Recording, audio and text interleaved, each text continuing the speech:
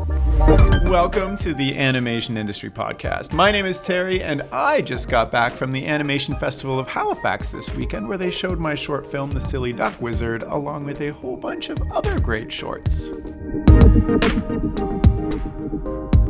Today I'm chatting with someone whose animation I am blown away with every time I see it, and that is Jeremy Nixon of Instagram and TikTok fame, and I super encourage you to go check out his work if you haven't done so already, and you'll see how mind-boggling what he's doing is. In fact, I think he's super ahead of the game when it comes to animation on social media, and since our chat, he has gained over 100,000 more subscribers than he had before on TikTok, and he's just raking in the views. I think he's at over 50 million views on his stuff now, which is insane. Now, besides all this, over the years, he's worked on some really cool projects for clients like Amazon Prime, Dell, and Modern Wolf. And in our chat, he's going to share his journey to social media success and his strategy for making it as an independent animator. But first, this episode is sponsored by TV Paint.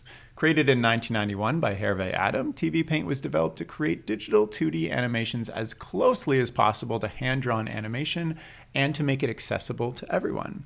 Now used by artists, animation schools, and major film studios all over the world, including Cartoon Saloon, who used it to create their feature film Wolfwalkers, TV Paint has many powerful tools that can imitate real-life painting and drawing techniques like gouache, watercolor, pencil, and more. So if you'd like to try TV Paint for yourself, head on over to tvpaint.com to begin your free trial now. Now, without further ado, let's jump in. Hi, Jeremy. Tell me something interesting. Oh, goodness, right off the bat. Interesting. Okay. Tell me about what you're wearing on your head, actually. Why don't we talk about that? Sure, I'll start with my goggles. So I'm an animator. I'm a 2D animator from London, currently living in London. And the goggles, explicitly, I started wearing them when I went to animation school many years ago, 2004 to 2006. And halfway through my tenure there, I was like, man, there are so many like animes and things where characters wear goggles on their forehead, but no one does it in real life. That's silly. So I decided to do it. I was like, what the hey, I'll wear goggles. I bought some goggles and people were like, what are you doing? and then I lost all my hair and now I'm just like an old man that wears goggles on my forehead. I mean, you're giving me really like steampunk vibes. So I was obsessed with steampunk stuff when I was in my like early 20s. I'm like working on a steampunk show pitch currently that I got. Really? To, like do the art for. Yeah. Damn, that's sick. So obsessed. Like that's all I read fantasy wise. I have a folder on my computer just called like steampunk images of me just going through Google Images for hours and finding like cool steampunk things. Anyways, besides love it. Do they leave marks on your forehead if you take them off? They absolutely do. Yeah. Oh no. Oh wow. Okay. So you're just gonna have a permanent dent there. Exactly. I can't not wear goggles anymore because of my head. You just wear them everywhere, or just as like an online persona? No, yeah, I do. Honestly, I either wear a hat or goggles pretty much all the time. And it kind of ties into like, it's a bit of a brand personality. Totally. As well. You're at the family reunion and people are like, what do you do, Jeremy? And you're like, just look at me. And they're like, oh, an animator. Yo, you're a starving artist. Yeah, no, I've done like wedding speeches with these on, and I think I got married with them on and all sorts. Wow. So they're just sort of a part of me now. But I do with different goggles and with different colors and stuff. So it's not the same pair all the time.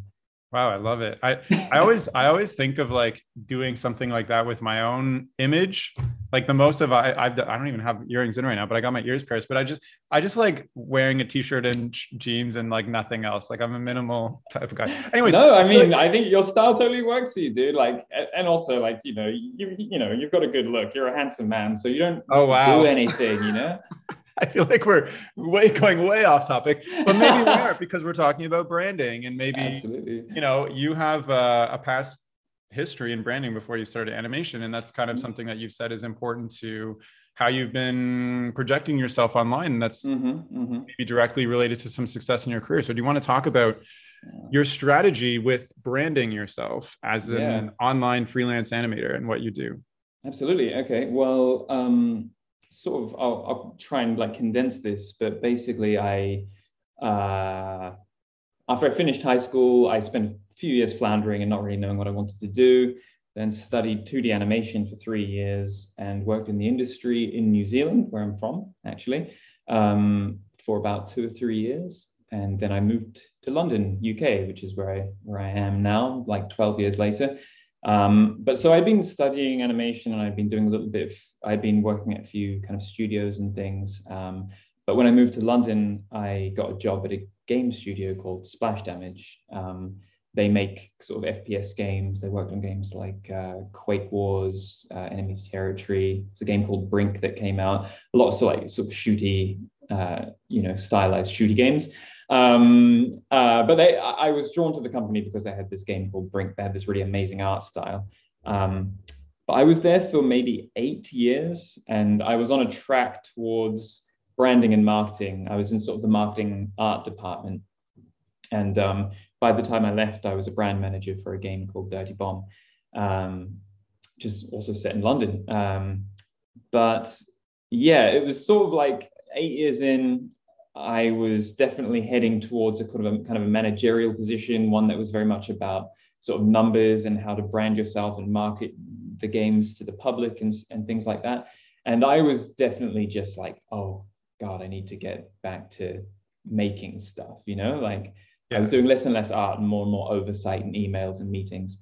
So basically I just sort of, my wife had just gotten a job herself in animation, and so she was able to support me as I got into freelance. Oh, wow. So about 4 years ago now, I left my job of 8 years, and I was like, okay, let's try getting back into animation. It's been a long time. What's going on? But That's incredible, though. I think you should be very proud of yourself to take that big jump and switch to, pursue something that's more internally fulfilling. Yeah, it was scary. But also I kind of felt like I felt like I could do it, and with the support of my wife, because she was able, if things went totally wrong, it wouldn't have meant I would be out in the street. So it gave me the opportunity to do that. No, go on. Oh, so what is the biggest thing you learned about branding while you're working at a video game company that, maybe you've transferred over to how you run your career now? Well, I think firstly, it's funny because I ran sort of kicking and screaming from branding and marketing. And I was like, no, just get me into a studio, get me making art. I don't want to be thinking about this stuff. Of course, not thinking about the fact that as a freelance animator, you're selling yourself and you have to convince people that you're worth hiring or that your style is unique and stuff. And that's all branding. But in terms of what actually brought through with me, there's a lot of things like being consistent, I think, with your image and what you're about is quite important. If you look at my social channels, they've literally got a picture of me with my goggles, because I knew this was something that I've been doing for years, but it was something that does set me apart from other people. Yeah, I was going to ask you, like, what is something that you do that is consistent with your branding? And is it the goggles over everything? Is that like an example? I mean, that's an example of something that does set me apart. And like, if I meet someone in the industry, they can say to someone else, oh, it's that guy with goggles, like it's just silly. It's just really dumb, but it's the way that humans work. Makes sense. Top of mind awareness. Yeah, absolutely. What else? What about with the type of content you're producing? Do you try to stay in a consistent world there? Like, do you turn away projects that maybe don't fit the style you're going for or you want, or do you not post those things? Yeah, I mean, when I was starting freelance, I was like, hey, I can do anything. I'm like an artist. I can do illustrations for you and things like that. And so the work that I got right at the start was pretty broad. But I did realize quite soon that if I ended up doing work that didn't suit me or that I didn't enjoy, it would have just led towards more work like that. And you are definitely only known for your most recent work and the stuff you have been doing.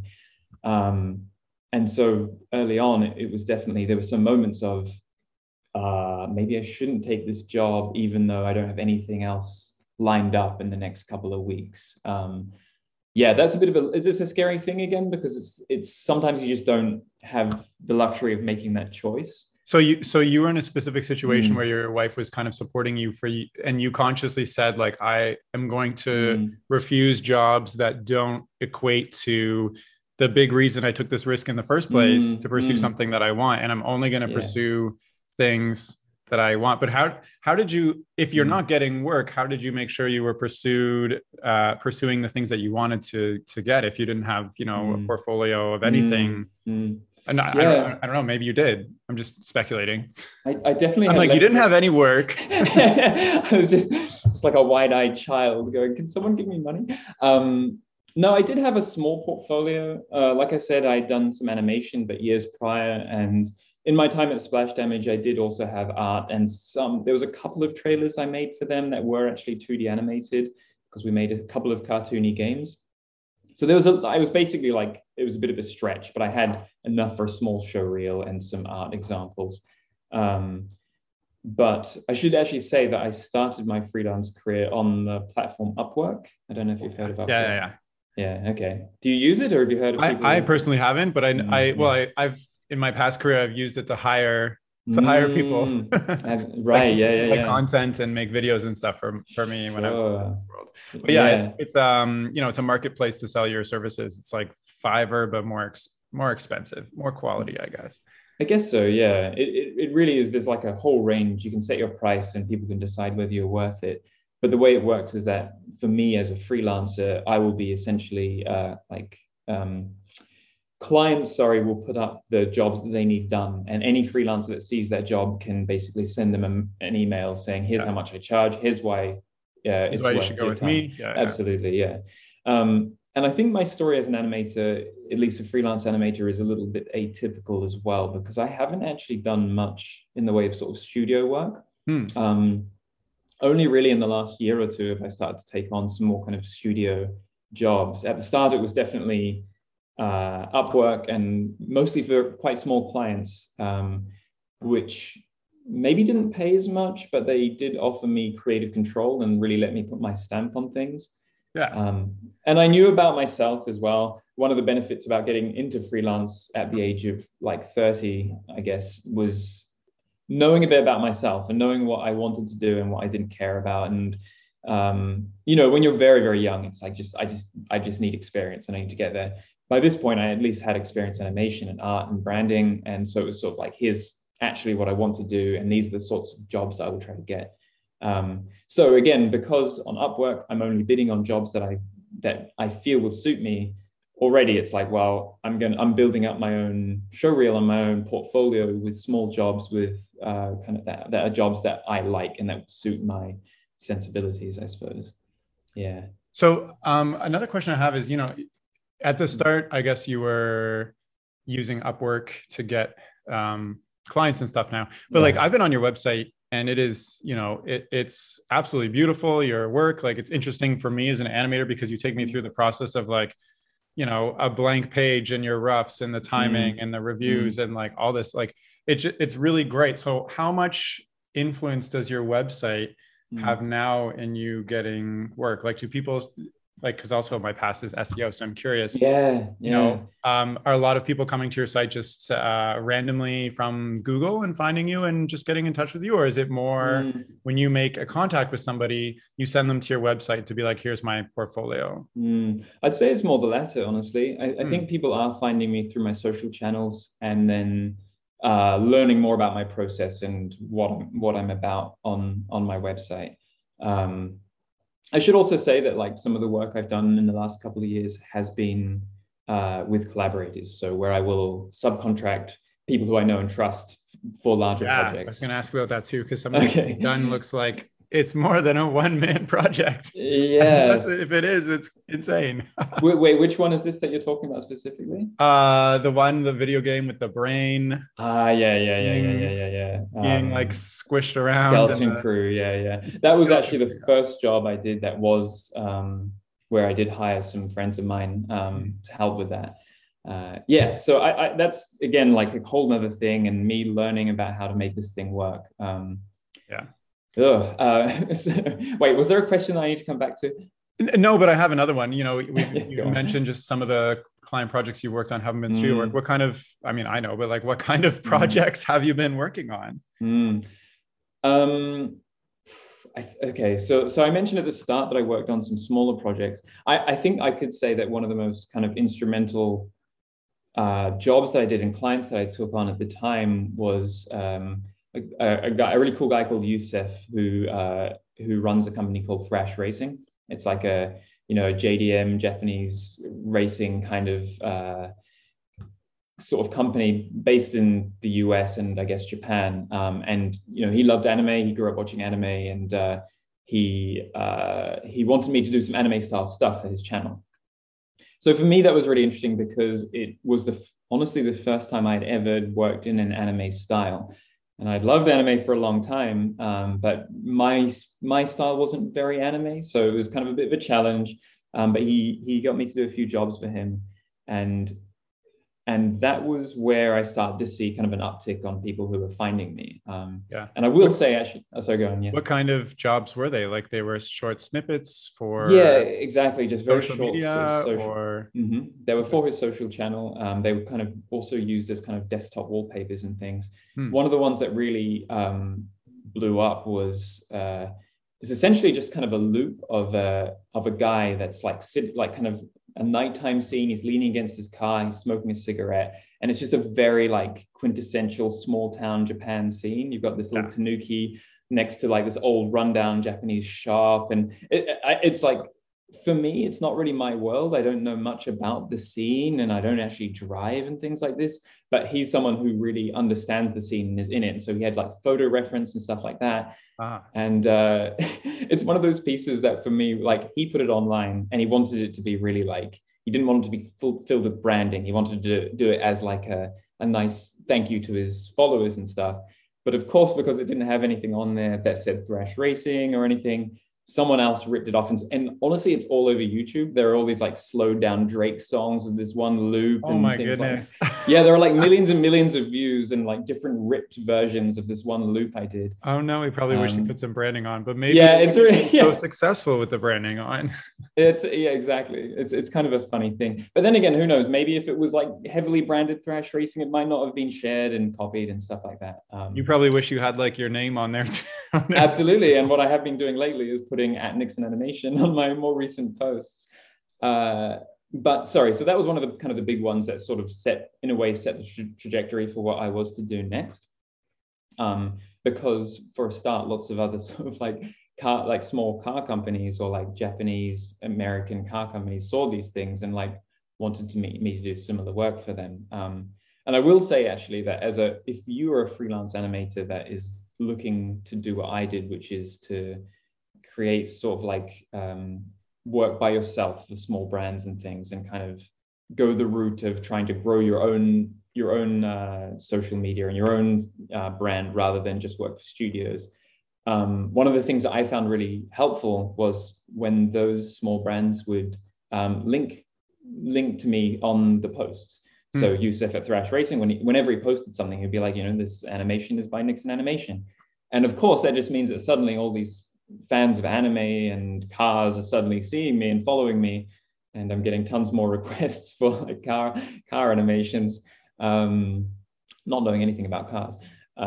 So does that actually lead to more work, or just fans? Absolutely. Yeah. So he found, I found him through Upwork, I guess, and he decided to go for me. And then I got more work outside of Upwork because they found me through his channel. And as someone who was just sort of starting out on social media, that was something that helped so much, just kind of giving me a foot up for people to see my work. Yeah. Do you have a specific strategy for growing your social media right now? Now that you're 4 years progressed into your career? Yeah, it's something that has sort of changed, and it also changes as the social platforms evolve. It's really important to try to see where things are changing and trying to keep up with how things work now. At the start, it was definitely doing work for clients, making sure that the clients were okay with me posting on my own channel, because that's a big thing as well. Posting work, and you talked about my work in progress videos and behind the scenes stuff. That, to me, that's like an absolute no-brainer, because for one, I mean, I like sharing my roughs and things. I think it's neat. For me, it's neat to see other people's work in progress. So I'm like, well, why not? But I can definitely say that in the first years of my kind of freelance career, the stuff that I was showing behind the scenes would get way more views than the final video. The scary thing is that you can do like an amazing 10-minute short film and like it's just worth nothing on social media. You know, like maybe because it's too long. Yeah. Like 5 seconds. TikTok and Instagram will decide it's not worth sharing to other people. So you can create this amazing work of art and maybe no one will see it. So for me, even if I did like a 10-second loop for a client, I could go, how could I spread this out over 3 posts showing like maybe the roughs here or the storyboards here? Or, that really, really helped me at the start. Nowadays. So okay, let me ask you something specific. So you have 150, I think 8,000 followers on TikTok with like 2.5 million views. And like TikTok and like YouTube are like notoriously bad for animators because like A, it's hard to post so consistently because animation takes so much time. And B, like people are just more interested in like trends versus like me trying to like promote my OCs and anime, you know what I mean? Like, so how have you been able to hack short video format, social media for animation specifically? Well, I will say that,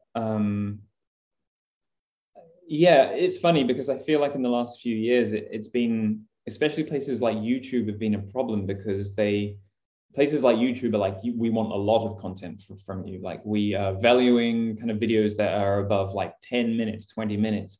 And of course, as animators, and you're like, see you in 2 years with one video. Exactly, you know. But I've found that on TikTok and now with Instagram Reels, that very, very short videos do really, really well, which is actually perfect for animators. And certainly for the first, so I joined TikTok this year. I said, I may be too old for TikTok, but I'm gonna give it a shot. And definitely my first few posts were just trying to figure out like what's the sort of thing that will catch on, like what is it that makes a TikTok explode? Because I'm like Instagram or past social media platforms where you kind of know you'll get about this many views because you've got this many followers. The way that social media platforms are going now is like, no, they want to prioritize videos that they know people are watching till the end, that they know are really engaging. Totally. And so, and this is the way things are going to go, is that they are going to, for years, people have been upset at sort of like the changes to Instagram's algorithm and stuff, but it's, you have to look at it through their eyes, which is like in a totally like capitalistic, how we're going to get the most money out of our users. And that is by just finding the stuff that will keep them stuck to their screens. So say you're going to post something on TikTok as soon as we're done this chat. What is the formula that you're going to put together with like music and what the content is and how long it is and captions and what is this post going to look like that you have learned to make success? Like you're like, I do this, I know I'm going to get 100,000 views. Right. Well, the irony is that for me at least, I don't know. Like all I can do is hope. And I feel like as I post more, I start to get a better idea of what I think will catch fire. But honestly, it's the sort of thing where, so for now, I have 157,000 followers. The most recent video I posted has 16,000 views. So that's about 10% of my audience have even seen that video. Like 90% weren't shown that video because TikTok decides that it wasn't worth it or that it's too long, or it's not engaging enough. But I would say in terms of what I've been trying to do and what I've found has worked well is keep them short for me.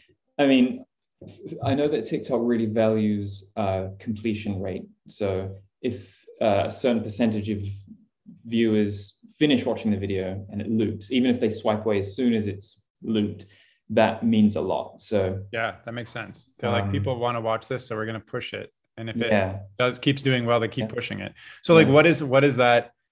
How do you make something engaging for the whole loop? That's a good. Are you telling a story? Are you just putting pure animation? Are you like, I know what you're doing, but I want you, because I've seen you. But I want you to like deconstruct the strategy that you're engaging in for me, because I at some point I'm gonna do TikTok myself, and this is this is my crash course right now from somebody who's already been successful. So I would say that it's kind, in some ways it's kind of like a no-brainer in terms of that you should keep it engaging for the duration of the video, but like we all know that the TikTok generation and all of us now are so prone to distraction and so quick to swipe. I think like the first things is super important to make the first, second interesting. Because if nothing happens in the first second, then you are just going to swipe because it's what everyone does. And these are things that you know from using the platforms as well. I know for myself, I'm like, whatever. Oh yeah, I'm just like, yeah. So I think starting by making the first second or 2 seconds something unexpected or interesting or different is ideal. And then I guess if you can, I think you want to either build anticipation for something to happen. And I honestly don't know how many of my videos do this, but I know that is a way to do something that's successful, is to have kind of an innate feeling of like something is about to pop off or something is going to happen here. That is a great thing to do. I mean, some really long videos on TikTok get popular because you get this sense of like, oh yeah, this cat's going to fall off a ledge. I just know it, or whatever, I don't know how many of my videos kind of tap into that, but I think I would say that my most successful videos are ones that change quite rapidly. And, I think maybe you mentioned that some of my recent stuff has been in this kind of AR visual trickery kind of space. That's definitely something I've just done for myself because have been messing around for the last couple of years doing things that I thought were interesting. And those have been the sorts of pieces that have actually propelled my social channels like a lot. And so ironically, all this work that I've been doing for these clients has not been as impactful as the stuff that I've just been doing in my spare time because I like the idea of it. And you're having fun though. Like you're just, and you're doing something which I think is super unique and really cool and made me inspired. And then I was like, I have no clue how to do this. And then watched you how to do it. And I was like, wow, that's a lot of work. I don't know if I have patience. And then I was like, I'm a stop motion animator. I think you're a stop motion animator. So how is TikTok or, just getting massive views changed things for your career? Like, are you actually getting client work from TikTok? Are people saying, I saw this thing on TikTok, can you do this for me? Or is it just, nice to have a lot of exposure? I mean, my career is in a funny place right now because this is the first year that I have taken on like quote unquote influencer posts, which is, I'm sorry, I think my connection has gone a bit wonky. Sorry, can you still hear me? Yeah, everything's fine. Okay, cool. So this year has been where clients have approached me wanting me to do sort of pieces to promote their stuff in my style, but where they want me as much for my audience as they do for my work. So if you've got an amazing portfolio and you're a great animator or compositor or whatever, studios will want you for your. So Kylie Jenner is like, hey, animate. Not just yet, but yeah. But that's very interesting. So social media influencers they understand they have to keep relevant and do cool stuff. So they're getting in touch with you after seeing your cool stuff on social. No, so I haven't. Okay, so I haven't been approached by actual social influencers. It's more like brands are now seeing me as a social influencer myself. Oh, okay. So they're wanting to utilize your following. Yes, exactly. Which is kind of, you can't let it go to your head because at the end of the day, it's like these are companies and sort of influencer kind of, studios that are literally just looking at numbers on a spreadsheet. They're like, how many followers do they have? Yeah, I want, how many I can buy a TV ad for $2 million and get in front of 1 million people, or I can spend $5,000 and get 1 million people on Instagram. Like, absolutely, which is where people are. The kids aren't watching television; they're on TikTok. Yeah. How do you even? Sorry, this is too much information, but how do you even charge for your following? That is something that I haven't figured out yet.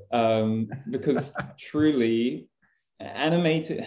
It's funny because now I'm intersecting with the world of influencers, which is typically people that are acting or dancing or whatever in front of a camera or wearing, like a Gucci handbag or whatever, like stuff that will take you under a day to film, right?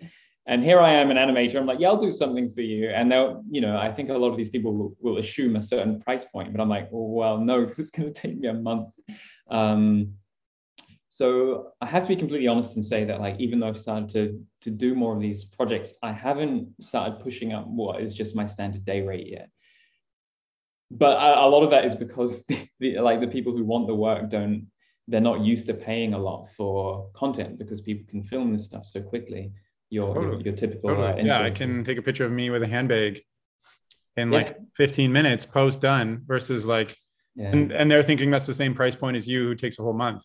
Yeah, I mean, to be fair, I haven't had studios going, wait, what? But at the end of the day, they have to decide what's worth it to them. So so that's a funny one for me. But I'm definitely, like, as I grow my sort of channels, it's something I'm keeping in mind, and I basically will go, like, if I go up much higher, I'm gonna have to start adding more to my cost, I guess. So I think your career path, since you kind of quit branding, is interesting. You were doing like Upwork and then like client projects, and now you're almost getting into a different kind of client project where you're actually, you building a following on your own is paying off, could potentially pay off more than you trying to get client work, because now you have like you have this skill and this audience. So that's very interesting to me. And I know there are definitely animator, like there's Kevin Perry, if you're aware of him. He's like, I think he's got like 1 million or 2 million followers on like Instagram, and he does like stop motion and like magic special effects stuff for brands. And it's like, they pay to have access to his audience, and he's extremely talented and skilled at the same time. Yeah, totally. So maybe a touchy point for you, but Instagram, tell me what happened, because you disappeared. How many followers did you have on Instagram, first of all? I think it was at about 47,000. So 50,000 followers. And then last week, I went to log in I just went to check my Instagram in the morning after I'd gotten up, and it was like, we've logged you out. And I'm like, okay, sure. And it was, type in your password. Cool. Tap on all the traffic lights. Okay. And then it was like, no, sorry, we've disabled your account. I'm like, wait, what? So apparently my account has been disabled for pretending to be someone else. Do you even know who they think you're pretending to be? Nope. So how could that even happen? Some people were just mad at you and like flagged you or something? Like maybe they saw some of your work somewhere else and was like, this guy stealing this? Maybe. No idea.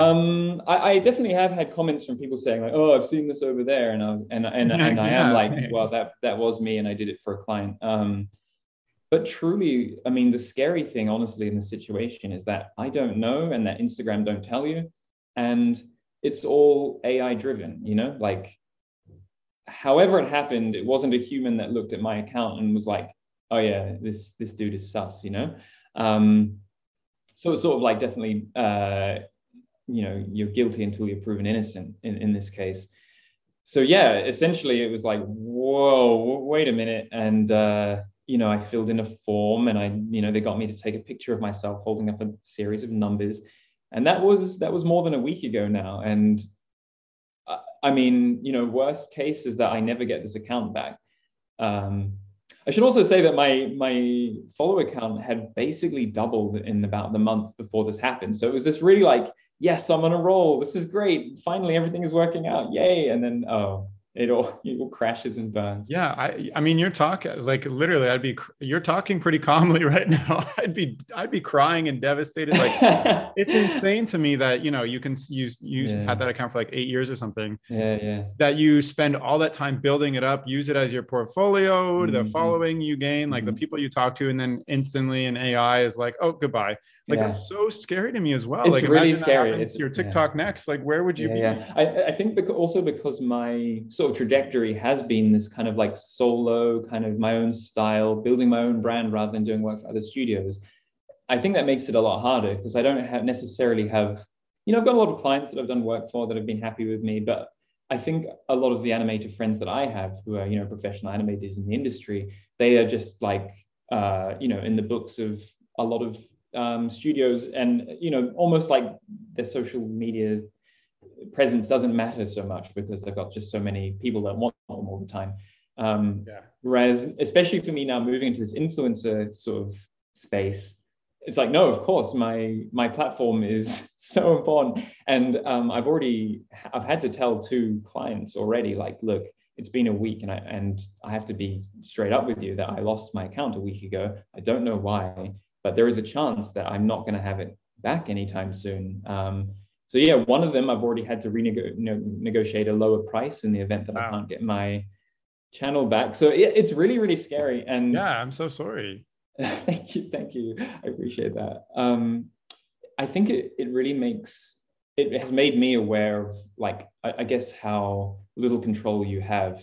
It feels like if you have a social media presence, this is yours, but it's really not. It belongs to a company that owns it and can do whatever they want ultimately. Have you thought about any ways of maybe owning your audience a little bit more, if that makes sense, versus like relying on like Instagram or social media?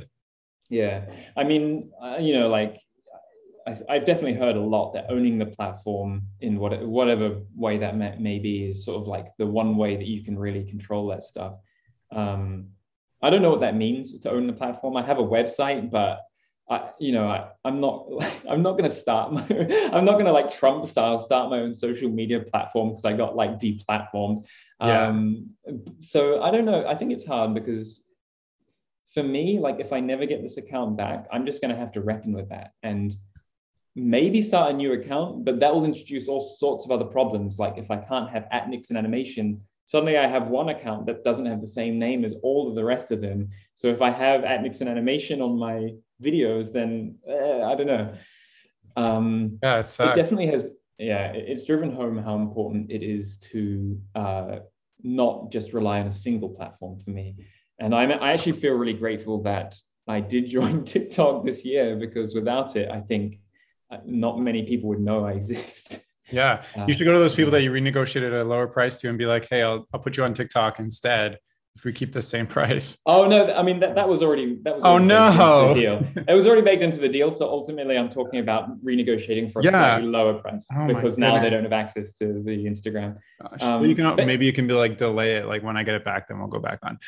That's an interesting question to me though, because even just listening to your story, I'm realizing how vulnerable I possibly am. Like, I only have like 5,000 followers on my Instagram, but like, that is my everything. That's my portfolio. That's who I chat with. That's how I make all my connections. That's where I post this podcast. Like, if Instagram goes or my account goes somehow, like, I'm just nowhere anymore. Like, I just don't exist. So, and like, at least from like, my past life in the business world, most companies try to build up their email list because like email is like the most valuable way to get in touch with somebody ever. But as an independent animator, it's like, what am I going to do with, like, why am I getting people's emails? What am I going to do? Like, I don't know. If you, some animators like make free resources and courses, but then you're not hitting like a massive audience. Then you're just hitting like people specifically interested in like what you're doing. So I don't know. That's a good question. Maybe maybe there's safety in just building up all social platforms.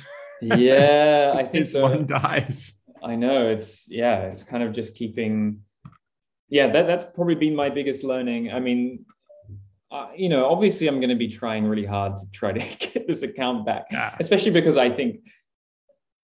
Also, I don't know. It's funny because I have definitely made quite an effort to be as like affable and friendly and genuine with people online. So it's pretty hard to be like, there are obviously plenty of people that kind of get views and stuff by being controversial and by, being mean or whatever. And that's not really my jam. What the heck?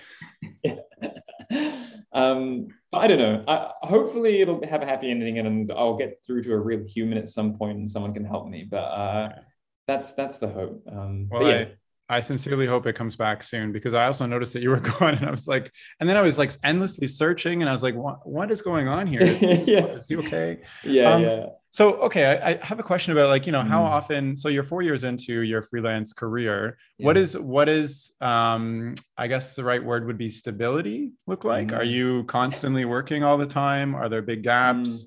Have you created like a thing where you just manage your time where you're like, now I'm going to take a break, and you can, or just like, tell me how it's going. Like, yeah, I mean, I have, for the most part, for maybe the last 2 or 3 years, I have been basically, maybe 3 years, I have been basically working just consistently. which is really great. And I'm really thankful that it's been like that. I think at the start of, in fact, the reason I joined TikTok is because at the start of this year, I had like an unusually dry patch in February or something. And so I was like, well, this is scary, but I'm not doing anything. Might as well get really famous on another social media platform, I guess. Well, I mean, I guess that's the irony, is that it was like a lack of work that caused me to now be doing influencer posts. It's crazy. But yeah, I think it's been pretty smooth. The first year, definitely, when I was trying to get work on Upwork, there was gaps between jobs. And I think scheduling is like kind of a tricky thing as well as a freelancer. You're freelance, right? Yeah. How do you find it in terms of balancing, like getting jobs and then balancing your time? I've only been a freelancer since January this year, so wow, it's been okay so far. So I was working full time in a studio for the first 6 months. Then I like consciously took a break because basically my past was I quit my business job, immediately went into animation school while also like consulting like in the evenings and like working on projects on the side. So I was like doing school full time, and then I was also doing like freelance animation gigs full time all last year, every single day last year. And so once like August came around, I was like, I'm taking a break. I worked on a small project this past month, and now I'm working on a couple more things right now. And animation's great because you can never talk about what you're working on until years later. I think that's actually one of the benefits for me. I guess I didn't really mention it, but my work has mostly been sort of in advertising, really. Oh, so it comes out pretty fast. It comes out fast, absolutely. And I haven't, I mean, a lot of the animators that I know, obviously, are like that. They're in the position of working on pitches and things for shows that never happen. You can spend years without anything to show for it, that you're literally not allowed to show for it. So I'd say that's one of the positives of working in the commercial space is that everything you work on is out. And if you can play your cards right, then you'll be able to post it on your own channels as well. Totally. Yeah. I think it's, and like you can also be like vastly differently creative with each project in a short amount of time. I love too, because there's something where like you're working on something for a long time and you reach a point where you're just like, it's not that it's not still creative or fun. It's just, you're just like, I want to start something new and exciting. That's totally true for me. And I'm definitely someone who kind of craves change, I think. And, from my years working in the games industry, I was working on single games for three years straight. And again, it doesn't really matter how much I love the project. It's just, itching to do something else.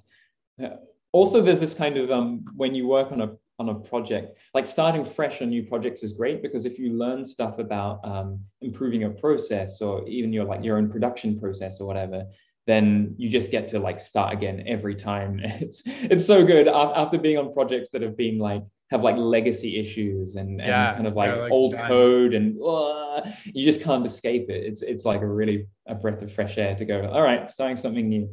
But I've been lucky to have a real range of projects going. So what are you actively working towards? An ideal scenario, ideal project? Like, are you somebody who's like, I want to create a feature film one day? Or are you somebody who I just want to work creative projects as long as possible? Like, are you working towards something with this? You chose freelance specifically as a career instead of the studio life. What is it in your future that you intend to be in your future? Not to be honest, I'm taking you down. That's my single goal in life now, is to get my account back. I have a very clear goal. Hopefully it's a short-term goal. No, I mean, when I started freelancing, it wasn't hyper-focused. It was like, I just want to be animating again, and I want to be paid for it. And that was all I wanted. Maybe about 2 or 3 months ago, I had like a waking up in the middle of the night epiphany about what I wanted to do. Yeah. And man, I haven't told anyone apart from a few close friends. And so I probably shouldn't say it here because I don't want to jinx it. Maybe I'll tell you off camera. That would be fine. But okay. I mean, I feel the same way about things, but then I also try to remember, as soon as you say something and put it out there, then your brain takes it a little bit differently, and you're like, this is actually okay. I can actually talk about this with confidence and try to do Yeah. it. You don't have to say it on this podcast at all. But it is essentially, without giving away too much, it is because in the last 4 years I've done some work by myself. I've also done stuff where I'm subcontracting and working with like kind of my friends and collaborators on bigger projects, which I really enjoy in a more kind of a directorial kind of style. But what I've realized is that I honestly do really love just being a jack of all trades and doing stuff myself. Yeah. Also, I do. I have worked for 4 years in commercials in the commercial area, but I am like a huge fan of storytelling and of film in particular. And for the longest time, it was like I'd love to direct a feature film. I don't, that's not really going to happen on the track that I'm on. But what I will be moving towards and planning will be something that is definitely all me or mostly me, and something that is adjacent to, it will be storytelling, and it will be a long project. And yeah, I probably shouldn't say much more than that, but that's essentially, fine. Yeah. And this is only something I feel like I've really considered seriously because in the last year, my audience has grown, and so essentially I'm thinking at some point I want to start Patreon or something like that. But it's really hard. It's hard to make a living off Patreon, and I definitely need many more followers than I have now to get to that point. So we'll see how it goes. Well, I'll tell you after the call. I can't wait, but I also wish you amazing success with what you're doing. I mean, I think what's stopping you? You intentionally got into this career path. You've been doing great since, and you're figuring things out. Why not? And you're an amazingly talented artist too. Like the stuff you design and your characters and like your background paintings. Like I'm like, whew, like I could never do anything like that. Even if I don't know, like took a class from you, I'd be like, I just can't do this. So I don't know. Yeah, I appreciate that. I'm sure you could, but anyway, whatever. I appreciate that. Just one other random question that I have. So you work in TV Paint, and I've only worked mainly in Toon Boom for 2D animation. Have you worked in Toon Boom as well? Oh man, at the start of my freelance career, I did like a one-day Toon Boom course because they were running one in London, so I went to it. But I had to make that decision, like which software do I use, and I opted for TV Paint. And what was the biggest reason for doing that? I'm just curious. I mean, I have to be honest, that cost was one of them. TV Paint is not cheap, to be fair, but there's a one cost. You can buy it straight. You can just be like, I'll put down $1,000 and then it's done for the pro version or something like that. And for me at the time, it was like, well, do I want to pay every single month for Toon Boom when I'm already paying for the Adobe suite? Yeah, I think Toon Boom is like $90 a month or you can even get higher. And so it's like you'd be paying more than that in 1 year, I guess. Yeah. So, but also TV Paint does suit me in that it is definitely like for hand-drawn animators, for classical animators. And I literally studied pencil on paper animation. That's how old I am. So I do like that TV Paint really replicates that feel of true kind of hand-drawn animation rather than the vector stuff of Toon Boom. Nice. Okay. Interesting. But I haven't used Toon Boom much, and I know Toon Boom is super useful for a whole lot of stuff. So maybe at some point. Yeah, I mean, so there's like drawing tools in Toon Boom, and like they have different textures and things like pencil, chalk, whatever. But I guess a good thing about, at least that I like about Toon Boom, is if you draw with the right tool, it creates like pivot points in all your curves. So like you can hand draw something and then go back in and fix lines that didn't work out and stuff like that. Can you do that in TV Paint as well? Not like that. I think because TV Paint is raster, I think that's one of the advantages of vector work, is that it's so flexible in terms of changing stuff.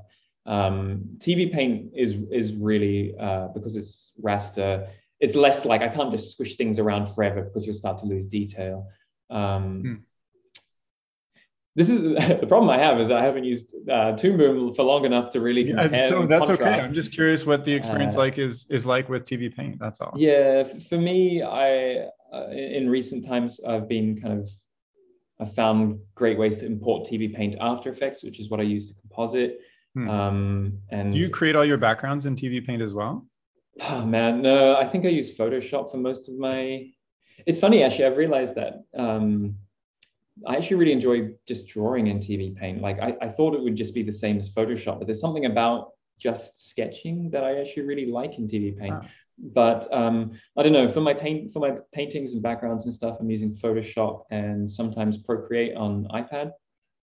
So I'm kind of all over the place and kind of, but whatever it is, I end up kind of squishing it together in After Effects at the end, which I also really enjoy After Effects. So yeah. Yeah, it's crazy the amount of programs you need to just make one thing happen. Yeah, I'm actually really lucky because when I was studying, it would have been like 2006. Okay, this is a whole nother part of my story, so I'll try not to like bog you down. But essentially, myself and a friend at animation school decided to start our own studio. We were like, flush with youth, and we thought we could take over the world on our own. And so we sort of had this crazy idea of that once we had finished animation school, we would start our own studio. And we did for about a year, and then realized that we were just living off ramen noodles, and I was literally sleeping in the basement of my friend's house, and that's where we were working. My friend's parents' house, I should say. But anyway, we made a couple of short films. One of them was sort of like has done really, really well on YouTube. It has like about 5 million views, I think. And Oh, wow. yeah, it's called Entropy. If you search for Entropy short film, it'll come up. And that was directed by my friend Dane. It was his third year project at animation school. And so we spent the year after that working on it together and basically finishing it off. Anyway, the year before that, we did another short film called Ectype's End. And essentially, I was like working in Photoshop and finding a way to like fake this 3D moving background. And this would have been in 2006. And my housemate comes in and he's like, "What are you doing?" And I'm like, I found this amazing method of like stringing together actions in Photoshop to fake this like moving 3D background. And he's like, you could do that in like 2 seconds in After Effects. Yeah. And I'm like, after what? After where? I've reinvented this new technique. Yeah. So I actually spent my last year at animation school just in my spare time learning After Effects as I worked on the short film. Yeah, that has obviously come in really handy for me in the years since. And I'm sure After Effects has just changed and evolved so much since then. But yeah, that was really great for me to like learn that program and to get into it. Yeah.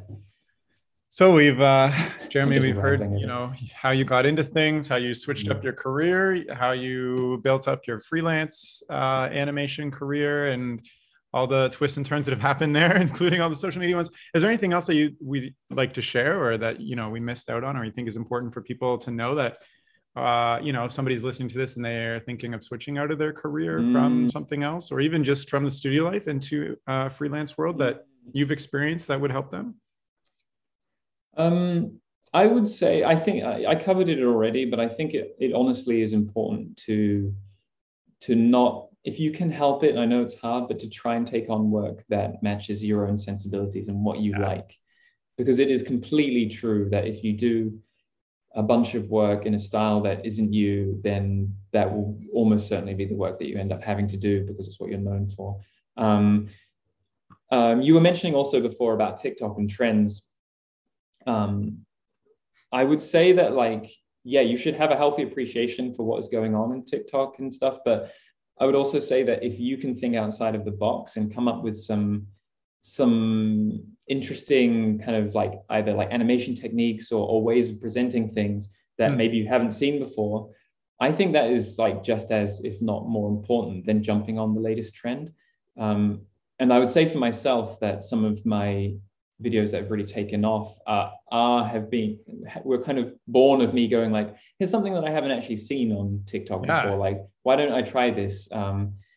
There's a marriage as well. Like there was a CD cover challenge where people were like mocking up their own CD covers, and I'm like, well, why don't I animate one? So I faked this. I think that's what CD actually cover. Got me exposed to your work. That CD cover, and it's something I'd never seen before ever, and I don't think I've seen it yet. It's do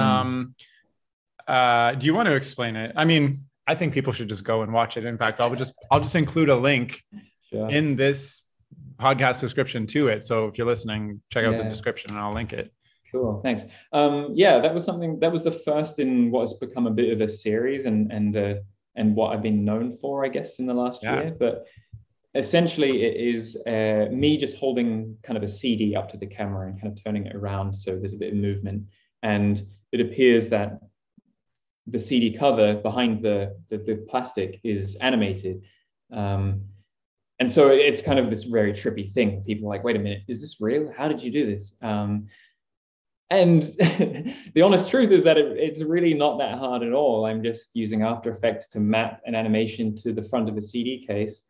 The CD that I'm filming has black. There's like basically just a black CD cover, and then I'm taking the reflections on top of the black, and I'm just superimposing them back on top of the animation. So it's honestly not that hard to do, but I think some of the best things are like simple ideas that maybe you haven't seen before. So Totally. Since then, I've realized other people have done sort of similar things. So I don't think I'm a true original, but it has, I've sort of taken that idea and I've done kind of more things with it. And if you look at my channel, there's some stuff, and I have upcoming work that will also kind of try to push that idea further and further. Nice.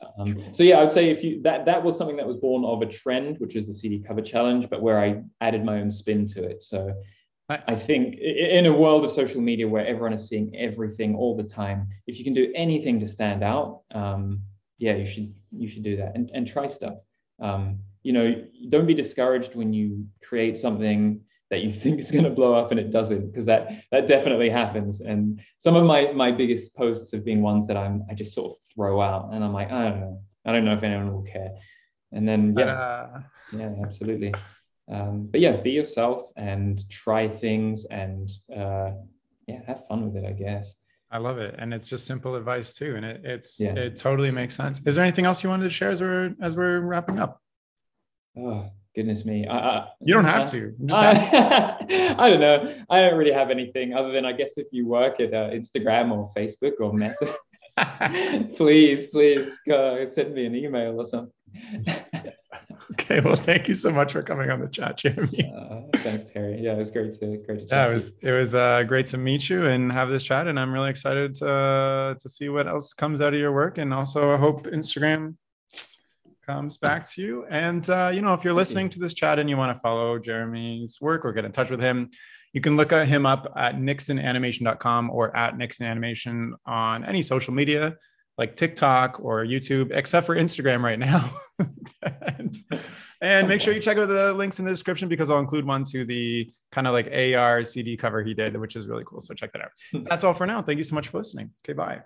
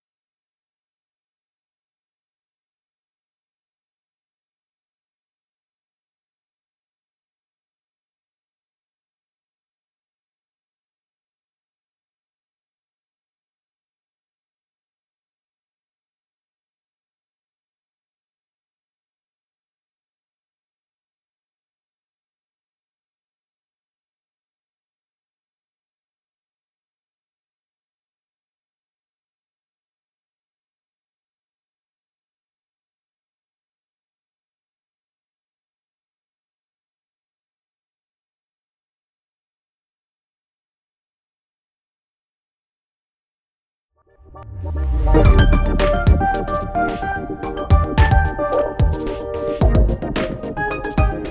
music for this podcast was composed by Will Farmer and the graphics by Daniel Abensauer. I encourage you to look them up if you enjoyed their work.